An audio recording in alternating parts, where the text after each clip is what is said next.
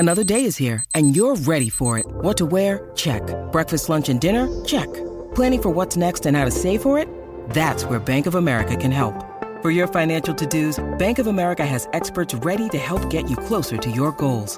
Get started at one of our local financial centers or 24/7 in our mobile banking app.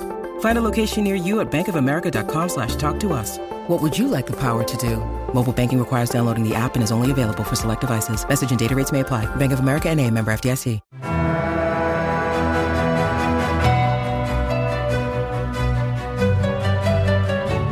Hello and welcome back to His Darker Materials. This is the podcast that goes episode by episode through the HBO BBC show His Dark Materials, based on the novels by Philip Pullman. And today we are going to be talking about Season 3, Episode 6 of the show. So if you have not seen everything up to Season 3, Episode 6, please go away, watch them. They're really pretty good. And come back to us and enjoy it at that point, because we will be spoiling everything up to this point. I'm Helen O'Hara. With me, as always, is Dave Corkery. Hello, Helen. Hello. And we will be joined by, as ever, some of the cast and crew to talk us through how they made the show. But to begin with, let's have a quick kind of overview of what you thought of episode 6. Dave, this was massive, I think I'm right in saying. Yeah, it's a big episode, right? And we're still like, this is like, we're 3 from the end here. Anti-penultimate. And right, they are just packing it in. I mean, like, this is the longest amount of notes we've had to write. Just so if I'm to judge it on a pure note level, yeah, I thought it was excellent. But what I liked is there's a lot of real big plot stuff and expositional stuff. But the episode also made room for some really great character stuff, and I think that's what I really admire about this show. In that, I think a lesser fantasy show would just get caught up in the lore and the destinies and the prophecies and all that. But we get time here for just Mrs. Coulter talking to her demon in a very intimate fashion. And for me, that was one of the most memorable scenes in this whole series. Yeah, it really is. Mrs. Coulter, what a freaking character. I mean, on the page of the book as well as here on screen. But, you know, with Ruth Wilson and this whole team, I think they've just knocked it out of the park with her. She is so complicated, so hard to pin down, but not in a way that feels like they're making it up as they went along, not in a way that feels forced or artificial. It just feels like she really is this weird and unusual and powerful and terrifying and loving and crazy a person. You know, it just feels like she has all those layers and she just kind of comes fully formed.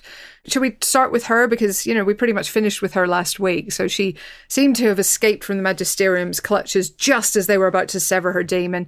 She seemed to be in control, and then literal heaven intervened and, you know, knocked everything a little bit for 6. Yeah. And so she's left in the aftermath of this, and we are looking at a magisterium with, you know, that's kind of been shook, the powers out.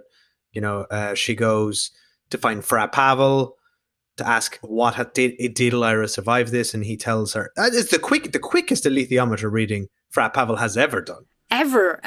Yeah, he's Lyra speed at this point. Yeah. So, like, fair play. He works well under pressure, I guess, by candlelight. But he tells her that she is dead, right? Or we don't. I forget exactly what words he used, but we know she's in the land of the dead. But so he's not wrong. She takes off to hops back in the intention craft, and then is back to Azrael to blame him, really, essentially. And fairly so, I think, in a way. If you were a bit confused about what happened at the end of last episode, this kind of makes it clear, I feel like. Because she literally says, yes, I had disarmed the bomb, everything was fine, and then you poked the wrong bear, and they sent a lightning bolt which made the bomb go off anyway, essentially, right? And I think we needed that. We were both a bit confused by it. So this is good. She has made that clear. I think what's also really just fun is that, you know, she doesn't always have all the right answers because she doesn't always have all the information. Yes, Lyra is among the dead, you know, as this episode begins.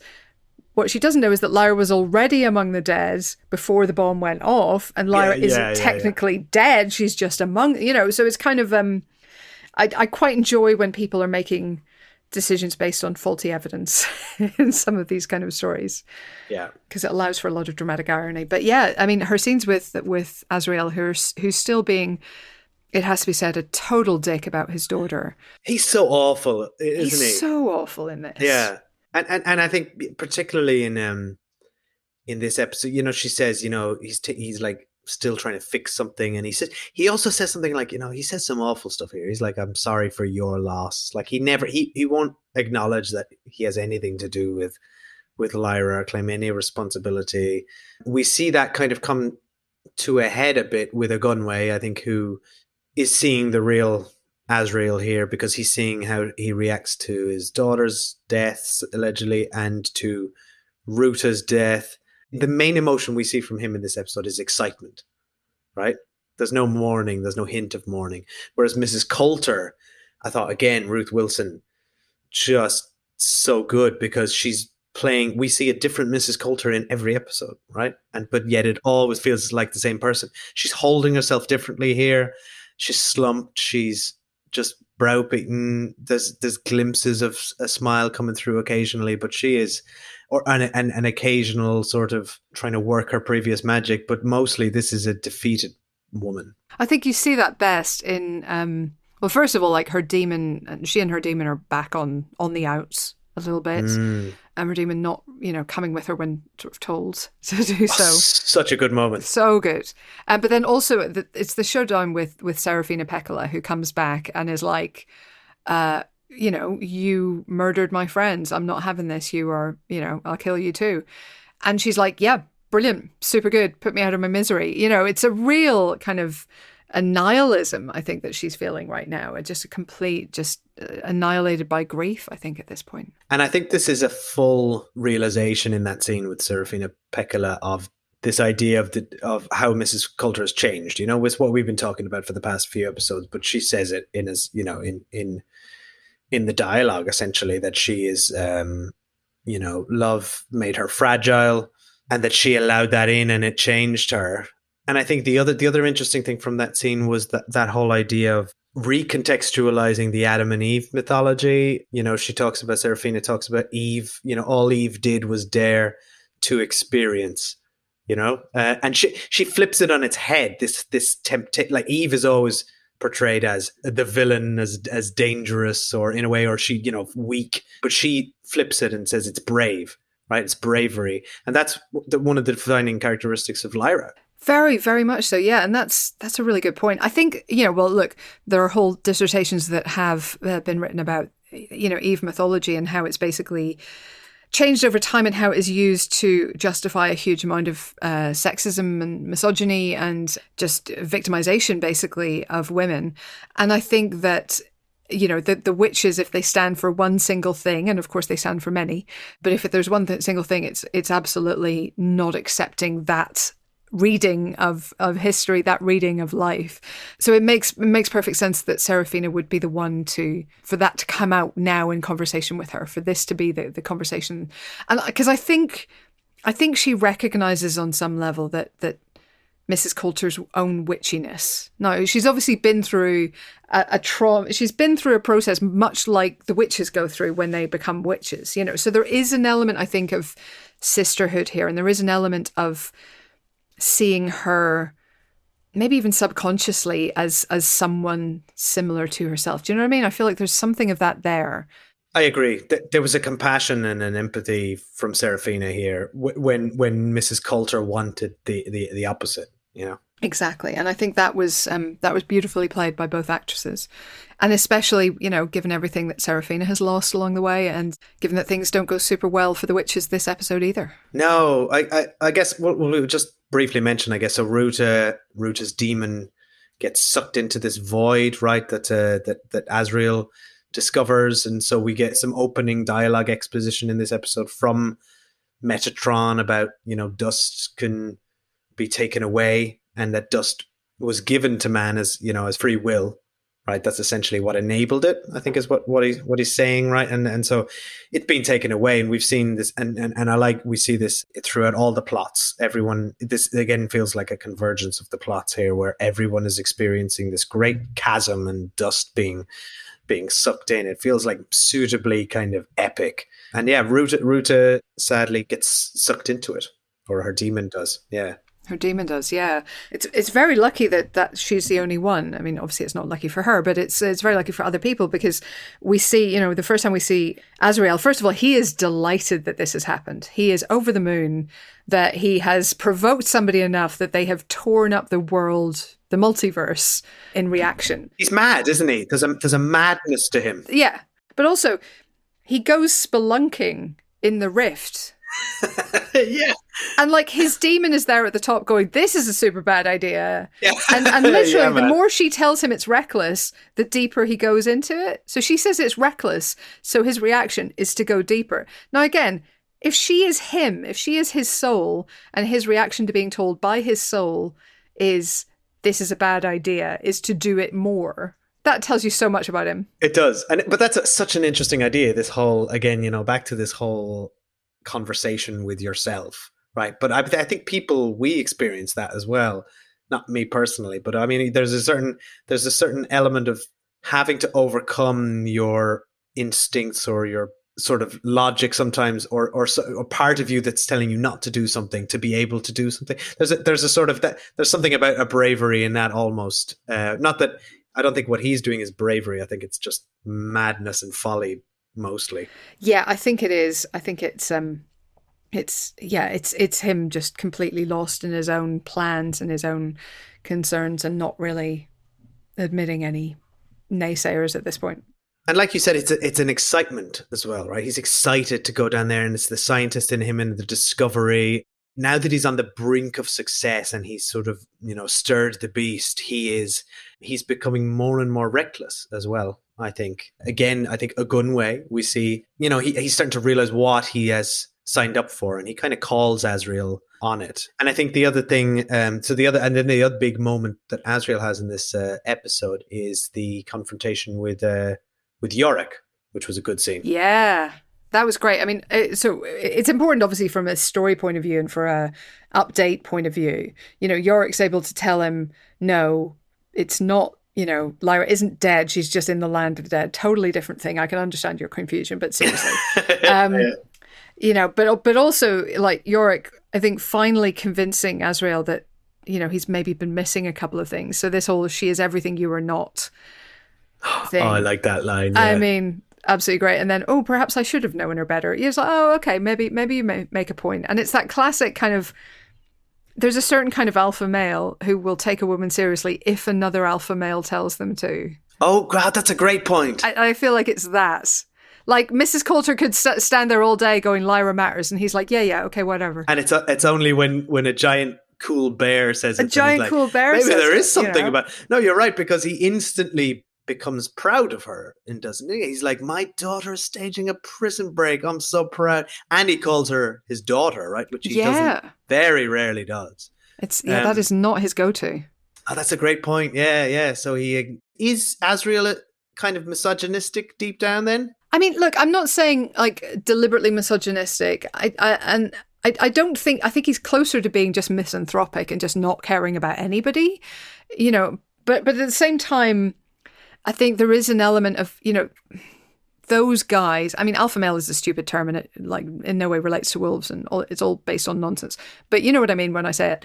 But I think there is a tendency in guys who think they're the guy to only listen to other guys who feel the same way. And even then, you know, rather warily, only after sizing them up and deciding that they're really okay. Yeah, to me, it makes a certain amount of sense that he would listen to Yorick more than anybody else. Or like Ogunwe has become, you know, a major advisor in the same way. I mean, he shows a certain amount of deference and respect to the witches, but they feel like a slightly different attitude to the one he has with Ogunwe and the one he has with Yorick. Yeah, you're right. Yeah, there's an inherent sort of difference there. I like that he's finally paying attention to Lyra now. But I also think that another reason might be that, is it Mrs. Coulter who points out to him that she has achieved more than his rebellion ever could, or one of the characters, yes. Perhaps Serafina says that. And I think that's him finally having to acknowledge that not only is she important, but she is suddenly his ego and is under threat, right? Because it's like and I think that kind of makes him a little bit proud, because he's claiming the victory then, because that's my daughter. So that counts as me doing it. Yes. I think there's a bit of that as well. But I think there's also, you know, he's been showing all season when people have mentioned Lyra, told him Lyra matters, I think he's partly been dismissing it for just that reason. It's like, no, but okay, whatever about Lyra. I have been working on this my entire life. I have literally broken a door between worlds. I've gone out and recruited angels to my cause, traveled the multiverse, picking up soldiers. And you want to tell me that's all less important than some pre-teenage girl who just went looking for her buddy? Come on, like, let's be serious, people. You know, there's been an element of just instinctive dismissal, and because of what Lyra is rather than what Lyra's character is. And so, yeah, he's beginning to reckon with that now.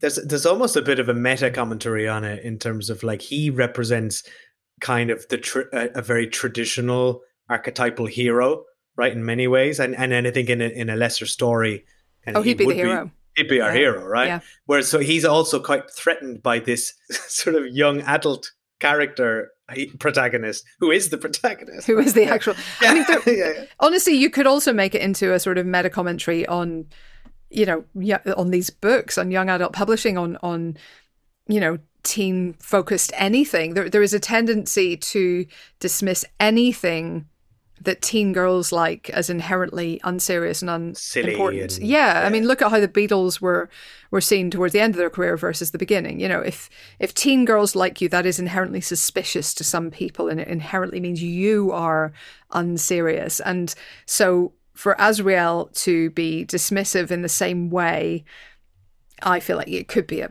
meta commentary on the whole of young adult publishing. Perhaps I'm reading a little bit too much into it, but like, it's really interesting. I hadn't really thought about that, because also I think the same could be said of Robert Pattinson recently, right? 100%. You know? Yeah, absolutely. Oh, he's Batman now. He's cool. It's like, yeah, people have been telling you he was quite good for years. Like, if he can, do you know what I mean?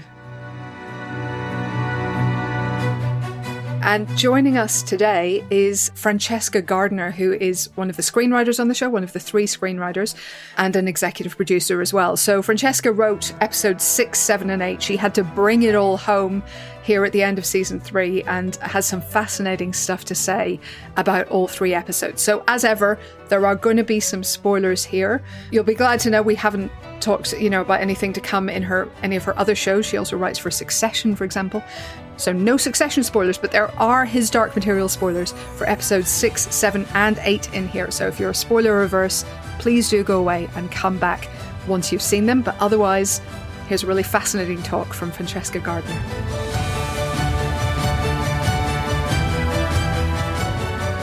So, Francesca, what was it like sort of adapting the most complicated book in this series? I mean, it was a huge challenge. It was daunting for many reasons. The first being the scale, and the second being that I'm such an avid and rabid, maybe, fan of the books that I felt a huge sense of trepidation about getting it right and doing it justice. I think the main challenge is that the Amber Spyglass is so metaphorical. You know, the story becomes much more like a parable, more so than the previous 2 books, I think. And television is such a literal medium. You know, how do you translate those metaphors to the screen without it seeming completely ridiculous? How do you dramatize a war against heaven? What does it look like to have angels fighting each other? You know, the storytelling this season needs to have epic scale. And that's hard. And particularly with financial constraints. This book has got, particularly, I think, this beautiful, subtle exploration of themes around love and death and faith. So the task in writing is keeping a balance in the script between those epic, spectacular moments where we focus in on the smaller, more intimate character scenes. And the production is huge, with many, many smart and strong voices and points of view to juggle. So it was a challenge on every front, but a worthy one, a juicy one. Yeah. So how do you writers decide? Do you take an episode each? Do you take a story strand each? Do you basically pass everything back and forth among yourselves? You know, how do you work as a team? Interesting. It's very different from how we work on Succession. His Dark Materials, we don't have a writer's room. We don't really have a lot of interface with each other. It was very clear that Jack was writing the first half of the season. I was writing the back end of the season, and then Amelia was writing the sort of keystone hinging episode 5. And we didn't really have a lot of conversation around that. I think that we are very complementary in terms of our interpretations of the story, and sometimes we have to kind of check in. Mostly it's the script team, the script editors in the production, who are checking that the neck connects to the shoulders, connects to the torso, that the storyline is being worked through that way. But yeah, with Succession, on the other hand, we're in a writer's room, we're untangling and plotting together. It's a different beast, this one. I guess it's working different muscles, isn't it? It's sort of giving you a chance to try different things. It is, but also what we've got with the books, which we have. This is an adaptation, so we have such strong pointers and guidelines, and about what it is that we're doing. We've got this beautiful text to work with. I mean, do you remember when you first read it? Is this something that's been in your life for a long time, or did you come to it when this came up as an option, as a job? Oh no, I'm afraid that I read the Northern Lights when it came out when I was 11. Oh, amazing! So I'm fully like fangirl territory.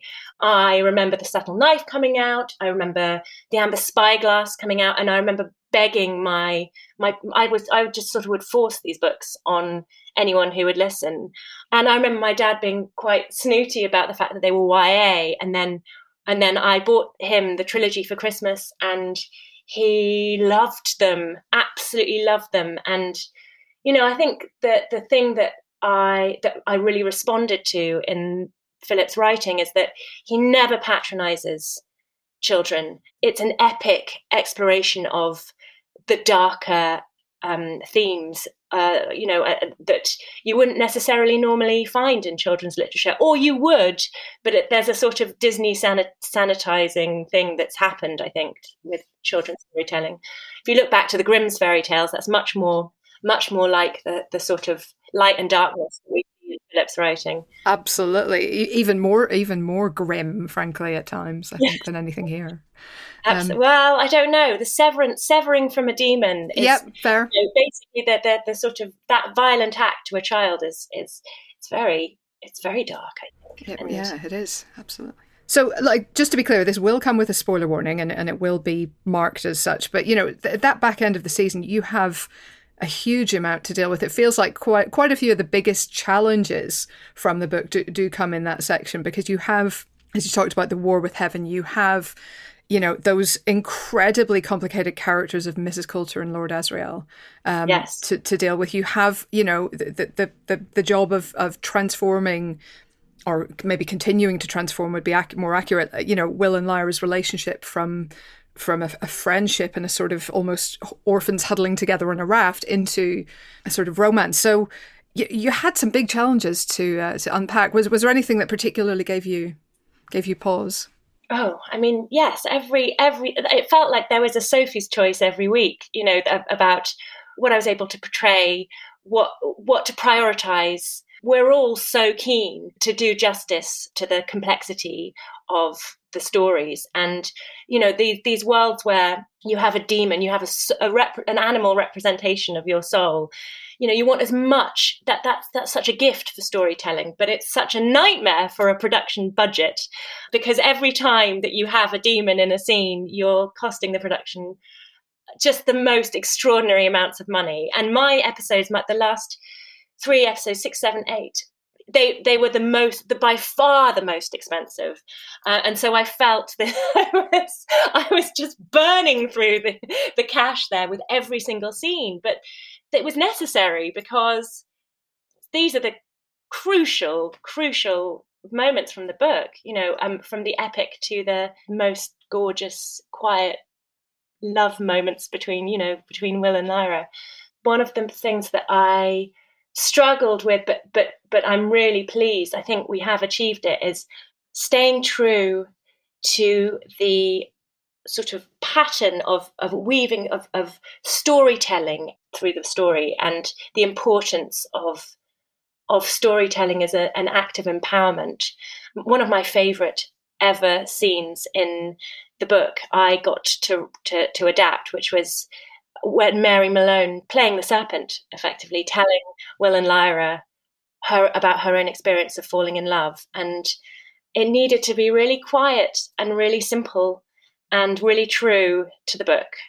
And sometimes I think there's a nervousness in television to just have a bit of space, a little bit of space where you're just on a character and you're having that character tell a story.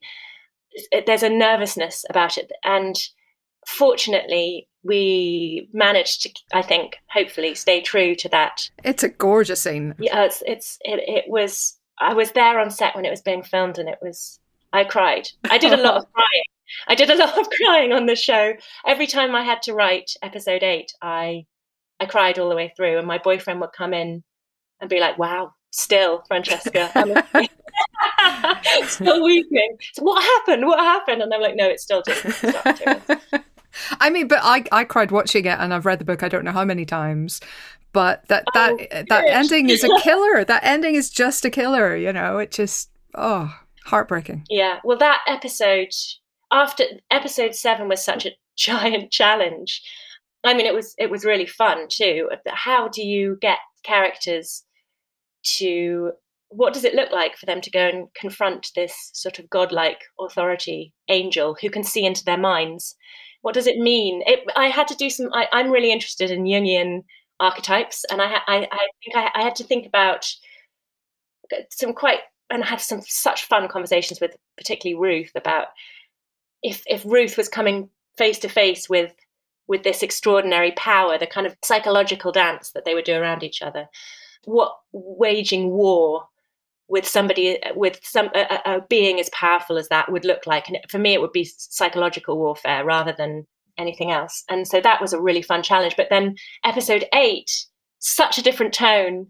And that script just, because the material is so rich and so perfect, it just fell out, that script whole. And it really didn't, there was very little that changed about it. It stayed the same, which is, and particularly if you know anything about this show, about the process of this show, that's really extraordinary, because the scripts change a lot, probably more than any other show that I've ever worked on during production. So episode 8 was a special one for me. It has retained its form. I'm really glad that it moved you. Oh my God, like so much crying. You've no idea, so much.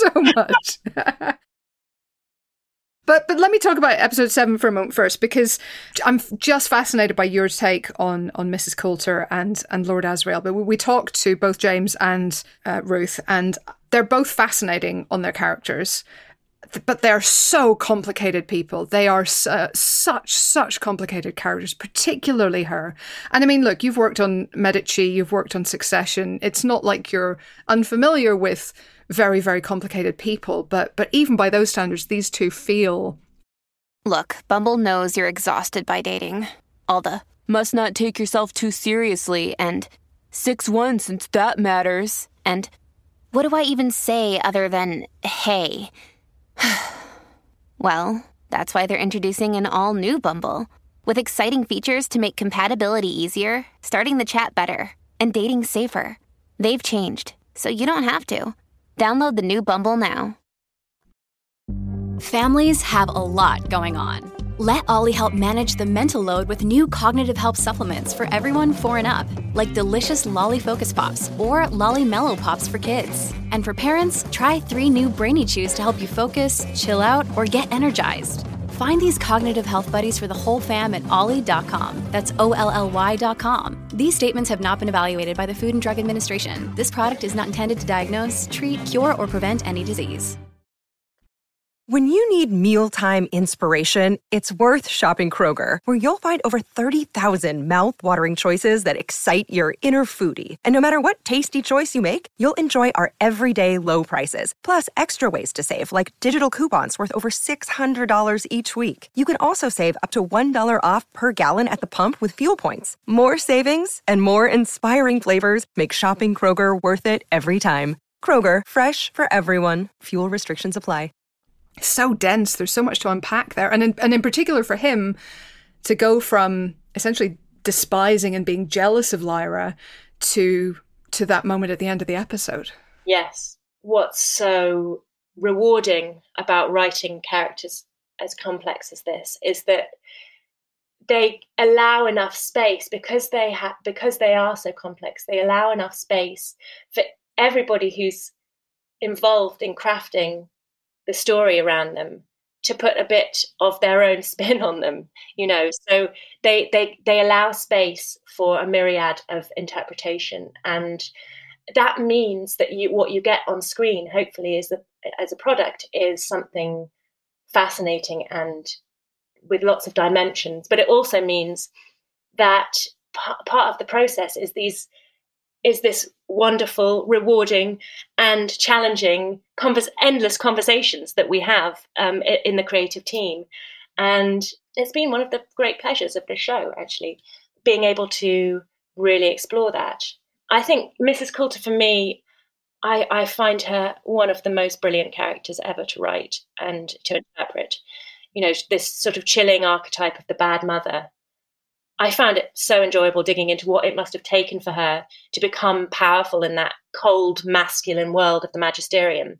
And I think one of the things that I find really interesting is that she has this instinct, born of her own past trauma, I think, to protect children from darkness. But that instinct has been perverted, in setting up that whole scheme where children were being severed from their demons. It's sort of, there's a motivation there at trying to keep them young and innocent forever, but by sort of protecting them in inverted commas, you're actually stunting them. You're doing this awful violence to them, and I think that's a really interesting parable, I suppose. That's fascinating. I hadn't thought of it that way before, but that does make a huge amount of sense, and it also, I think, explains so much of her fascinating relationship with her own demon, which, again, we talked to Ruth about last season, but I mean, they are so deeply dysfunctional for most of, the 3 seasons of this show. And there's a sense of, I don't know if it's reconciliation or some kind of rapprochement, at least towards the end, that feels like, that there's been genuine progress for her. Yes. Well, I think that is necessary. We are unpicking it, knowing that our endpoint is getting Mrs. Coulter to a point where she is able to fully see who Lyra is and make that sacrifice of her own life for her. That's a wonderful place to know that we have to, and same with Azriel. It's a wonderful place you can sort of, you then do a reverse engineer of what are the steps that it takes to get her to that point. And she has to learn that true love isn't possession. She can't drug her daughter into compliance. For me, it was all wrapped up in this idea of flipping the Adam and Eve myth. That, what if actually Eve choosing the apple of experience was not only necessary for humankind, it was actually the best possible thing, because living a rich, full life means experiencing darkness as well as light, and that means letting go of shame. I think that her shame Mrs. Coulter's shame is demonstrated in her relationship with her demon. She lets go of her shame. There's a conversation that she has with Serafina that I wrote in episode 6, I think, where Serafina says, don't you see how you were a monster, and don't you see that what experience has done for you? It's made you able to love, and you love your daughter. And I think that realization allows her to find peace with herself, and that's represented with her by her relationship with the monkey. And only then is she able to, because she's come into sort of full self-actualization, only then is she able to hoodwink this complex all-seeing being. And I mean, I love that it sort of ultimately, like, accepting this weakness that she sees in herself makes her stronger, that she is able to, you know, use, yes, all her guile and all her wits and all her cunning and everything, but also her sort of newfound compassion in that moment. It's a fantastic way of approaching it. I think it's a statement about living in a world of such fundamentalist patriarchy that she has had to twist herself into this seductress role. I loved bringing her to a point where the Metatron could see her. She was trying to do that same trick that works so well on the, you know, sexually repressed magisterium lot. But I love that I got to explore her to the point where she tries to use that trick on Metatron, and Metatron calls her out on it. And it's like peeling back the layers, that conversation that she and Metatron has, sort of peeling back the layers of the games, the tricks that she uses to manipulate. It's such a joy, this text, because it just allows so much exploration. As you say, it's just so rich. It's just glorious. Well, what about Azrael then, though, as well? Because I feel like he is, he's so expanded here, first of all, from the book in a way that I think the show benefits from, you know, because he disappears for such long time in the book, and there's so little explanation of how he gets to where he ends up. But also just seeing him interact a little bit more with Mrs. Coulter and seeing that relationship, I thought was fascinating. Yes, well, it's sort of a love triangle in a way. It's a sort of funny parental-child love triangle, really. I think that Azrael yearns for Mrs. Coulter's love, actually. Both Azrael and Mrs. Coulter find it very hard to love, because love means vulnerability, love means a letting go. And Azrael is so puffed up with a sense of his own importance for such a long time. You know, he's this egocentric, arrogant character. Again, how do you take him to a point of humility and sacrifice? And I loved the sort of process of breaking him down and seeing how really, you know, I think Mrs. Coulter is yearning for Lyra's love.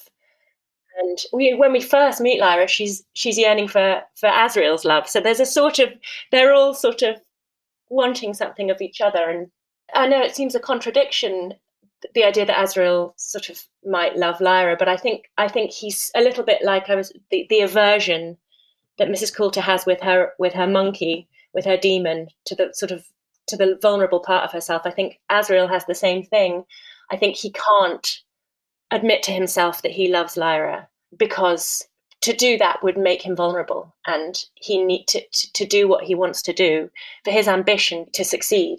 He needs to ignore that part of himself. It was quite fun coming up with the idea of the form that Metatron takes to appear to Azrael. The idea I was about to ask, yeah. Yeah. Well, originally I just thought, how this is a psychological battle.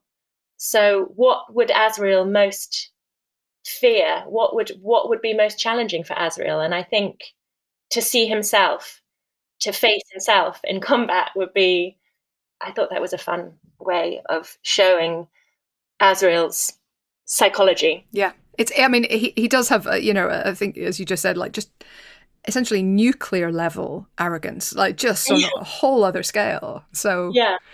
Who else would he consider a threat, really? Exactly. And I think he wants to, the contrast between the game that goes on between Mrs. Coulter and Metatron and this physical fight that goes on between Azrael and Metatron, it's meant to demonstrate the very different characters that Azrael and Mrs. Coulter are.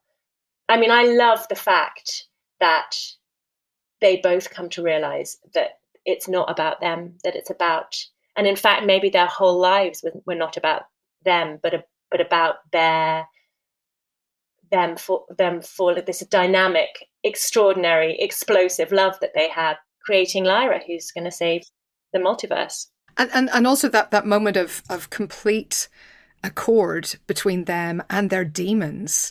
I thought at the end, having Stella Maria sort of ride in on a white horse at the last minute, everything finally comes together in a way that they could never have agreed on anything before. Absolutely. What I hope is you'll get as an audience watching this. What I hope is that we keep you guessing all the way up till the very end if Mrs. Coulter is going to, she's offered temptation on this extraordinary scale. She's offered, in the books, it's more of a sort of seduction, but it seemed that the Mrs. Coulter that we'd developed, with Ruth bringing all sorts of extraordinary complexity to her, it seemed like a fitting end is one where she is offered, the temptation that she's offered is sort of a supernatural status. I mean, that is true to the books too. I think Metatron does offer her a place as his sort of queen, but we kind of removed the sort of romantic relationship that is suggested in the book between Metatron and Mrs. Coulter, and instead it's power that she's being offered. Which makes a lot of sense from everything we've seen of her, really, from the beginning of the show, that it's power that keeps her safe, isn't it? It's power that will protect her. So that's what she's always been after, yeah. Absolutely. And then let's then talk about episode 8 again, and just getting back to Mary and the Malefa. You I'm sure possibly quite glad that you didn't have the challenge of trying to design them. I mean, they turned out absolutely glorious, but Yes. Oh my gosh, the team, Joel and the team and Russell. I mean, they're just so brilliant. The whole lot of them, that's just so brilliant. We were all a bit worried about how we were going to, I mean, I think, and Jane says it too, I'm sure she have said it to you, that she was worried about the Malefa. And actually, the puppeteers are so fabulous too on this show. And Simone, who plays Mary, she was so into it. She was so into it. And there was this beautiful relationship that developed, between her and the puppeteers and the production designers, and the land of the Malefa being this Eden. It was amazing to visit on set, actually, because they really built that huge tree with the roots, like ginormous tree. And so you'd walk onto set, and the scale was amazing.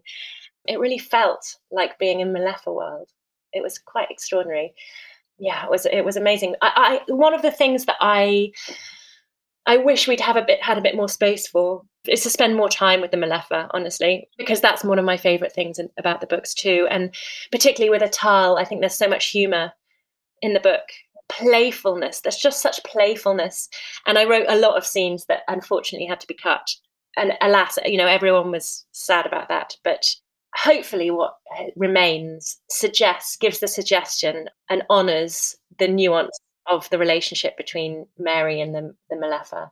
That she's the one who kind of pushes Mary into full honesty and sort of describing that almost Proustian scene, isn't it? Of having a marzipan and having this whole flood of memory. It absolutely is the Madeleine moment. I think Mary's such a great character for exploring the idea of the superiority that we have as human beings. Science as a sort of authority over us. And I think, one of the things that I really loved about season 2 was the opportunity to bring in the idea of negative capability, which is what Lyra and Mary Malone discuss when they first meet, which is this idea of, it's an idea from Keats. I think the definition is the ability to perceive and recognize truths beyond the reach of facts or reason. And that, to me, is such a beautiful idea, and one that Mary comes to realize organically by being in the world of the Malefa. That there are truths and experiences beyond the rational, have meaning. And I just love that message throughout all 3 of the books, actually. They're very, humanist books. I mean, I think there was, I don't know if there'll be any blowback to the BBC showing a war on heaven at Christmas. I would hope that we've kind of moved past that now that these books have been thoroughly discussed out. But there's so much warmth and humanity and compassion in them that they, I feel like even a lot of religious people, we actually had Father Richard Cole on the show in season 1, but even, people who are in theory being attacked in the books actually have a lot of time for them. Well, I don't think that they're anti-religious, actually. For me, they're anti-fundamentalist. They're anti-authoritarian. What they celebrate is experience, is the complexity of human and beyond the experience. And that's the sort of the overarching message for me is that I think that if you have faith, I think actually they're a beautiful book for you. It heartens me that you had Father Richard Cole on in the first season. That's great. It's good. I certainly don't see them as attacking any religion. I think he pretty much agrees with exactly what you just said. So, I think that's right. But I think that's probably a lovely place to wrap it up. But just one final question. There are the prequel sequel books, obviously, that Philip Pullman is still working on. If we're back here in a few years for The Secret Commonwealth, will you be fighting for a place in that writer's non-room as well? I mean, listen, it's a gift to adapt Philip's work. I begged my way onto this show to begin with. I wasn't meant to be writing on it, and I was visiting Bad Wolf for another show, and I bumped into a big armored bear, and I was so struck because I realized what it was being made, and so I basically begged to be involved. So yes, if they'll have me, they'd be foolish not to at this point, because you're now on another one of the best shows in the world, in Succession as well, which is just an astonishing show. If anybody listening hasn't seen it, correct that now, unless you're a small young person, in which case maybe wait a few years. There's quite a lot of bad language. But Francesca, thanks so much for talking to us, and fingers crossed for The Secret Commonwealth. Thanks so much. It's been a pleasure. I think one thing before we move on to The Land of the Dead to also just chat about is that scene with Mrs. Coulter and her demon. I thought this was really, really beautifully done.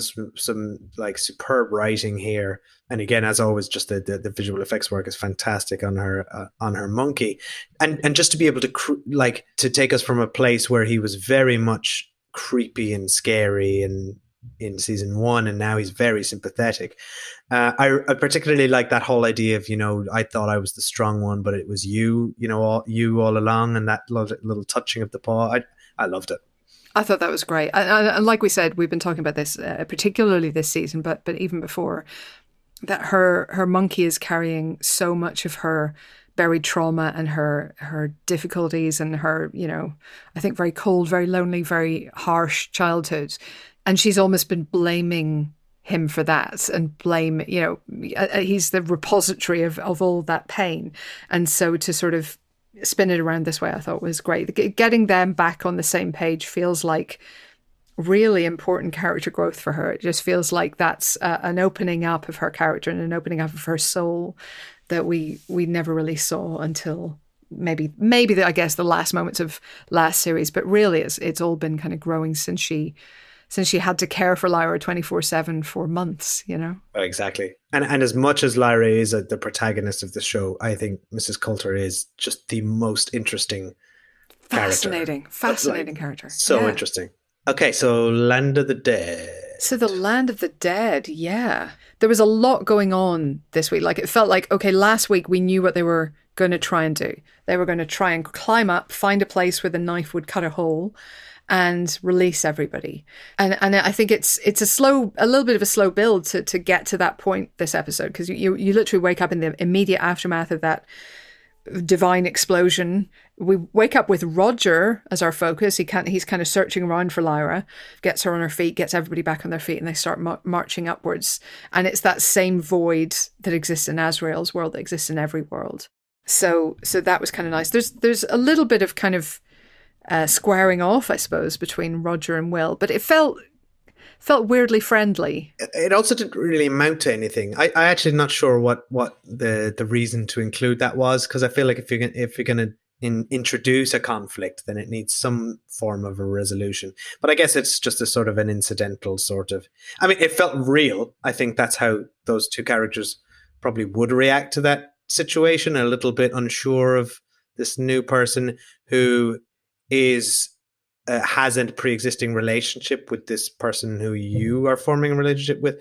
I think it's all did feel very honest, but yeah, I mean, it's just like it didn't really amount to much. But I think the more important conversations in the Land of the Dead, take place with other people. So there's a bit more business with the Harpy, but I think that Harpy that we saw last episode, who was kind of, we don't have names, we don't do names, and sort of flying away in a huff at the idea of being asked almost, kind of comes back, gets a name, and gets to hear these stories. And it's almost like this is all in the book, but I love this idea of the stories as an important thing, as something that can be used against the Harpies and used for the Harpies as well, to kind of soften their hearts and bring them some kind of relief from this awful place. Yeah, and I like how it's again Lyra using words and storytelling as a tool to further her own ends, but also as a currency here. She's using it to exchange power, like it's transactional. Yeah, that's a very good point. And I think again, it's leaning into her strengths and explaining why she's the hero of this and not Azrael, I suppose, isn't it? And then we also get the big emotional satisfaction of this episode, right? We get, Lee Scoresby said he was running off to get stragglers at the back. You have to suspect that, no, he was actually running off with a slightly more specific target in mind, don't you? Because hang tight there, Will, and I will come back with your dad, because I thought that was just such an important moment and in the whole show, in the whole story. It's a nice reunion, and it's a very, very relatable feeling. I think that a lot of who doesn't have that loved one. I think a lot of people would have a loved one who you just would love to have one more conversation with, and I think so they tap into the emotion of that very well. And Will finally gets to hear all the things he wanted to hear, because their last conversation was A, very fleeting, but B, very, very much about prophecies and things, and you gotta go. Whereas this, I think Andrew Scott or John Parry tells him that he's proud of him, but that and also I like this acknowledgement of the failure that Will is feeling, or the regret for not having achieved this mission. He's finally has his father's sort of blessing that he's more than he expected, right? Or he says, you're so much more than that. Yeah, I think that was really important, because that's been his big kind of the thing that's been kind of tearing him in two. Is on one hand, yes, I'm definitely going to find Lyra. That's my priority. I have to go and find Lyra. And then, okay, she wants to go to the land of the dead, so we're going to the land of the dead. But hanging over him all that time has been, yes, but my dad told me I needed to get this to Azrael, and I really also want to do what my long lost dad told me right before he died in my arms, so it's kind of like, it's a lot to deal with, and it's something that I think would eventually have kind of torn him apart a little bit. So to have that sort of, well, okay, yes, I said that, but I didn't have all this information at that point. Of moment was actually really, really important for them. He's like, sorry, I got distracted by the side quests, Dad, and I haven't I haven't done the main mission yet. And then, then it all ends with Will finally, now that I think his mind is focused and he's had his, he's got his dad's approval, which is all any of us want. Yes, exactly. He finally opens the gate. The knife is working again. He's into. I think this is the Malefa's world, right? I think there's an implication. Oh, maybe so. It just looked to me very sunny and pleasant and pastoral. I didn't see the giant trees. That doesn't mean they weren't there, because I've only seen this episode once. But yeah, I think the main idea is it is freedom, it is light, it is potential for the future. And it made perfect sense to me that Roger would be the first out, that he would be, that he would escape, that Lyra would complete her mission before she does anything else. And there's obviously a sadness to it, that sort of the dissolve of the person Roger was, but also it's such a beautiful effect and such a beautiful moment that it kind of does feel like a return to the universe, a return to having potential. And it was like the Thanos snap, but reversed. It was, it kind of was. Like, it's a good thing, not a bad thing. It's a good thing. Yeah. And if dust makes up the consciousness of everything, it's kind of getting into slightly airy-fairy hippie ideas of, oh, we're all stardust, which we are, but at the same time, like, it's not terribly helpful as a concept most of the time, but like it kind of plays into that idea of, you return to the universe, you remain part of everything. And I thought that was a really nice way of playing it. I like that. It is a very common spiritual idea, but it's one that is a lot more appealing than never-ending purgatory in Land of the Dead. So I could see it as a massive relief. Absolutely. And seeing all those characters who we have been basically chasing for the last 2.5 books go through and be released and find some kind of peace. Seeing Lee name check his demon before he went, I thought was lovely. Yeah, so we've closed off the Land of the Dead. Or opened up the Land of the Dead. Very, very good. And we are now in the last 2 episodes. The big confrontation feels like we're getting there. Things are coming to a head. Chasms are opening. We're in the end game now. I think, that's just it. To quote another series, but I think very much things are moving back together, moving into place. You know, characters who've been separated for half a season or more are kind of beginning to come together and find one another once again. It really feels like everything is building towards something pretty epic as a conclusion. There we go. Right. Well, see you for episode 7. See you then. Can't wait.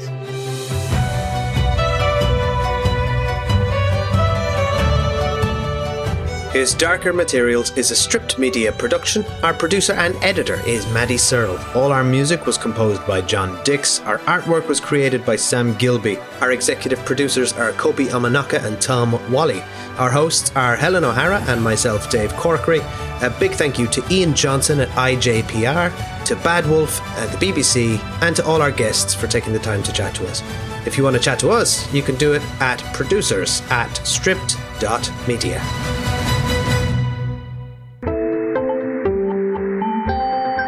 You just heard a Stripped Media production.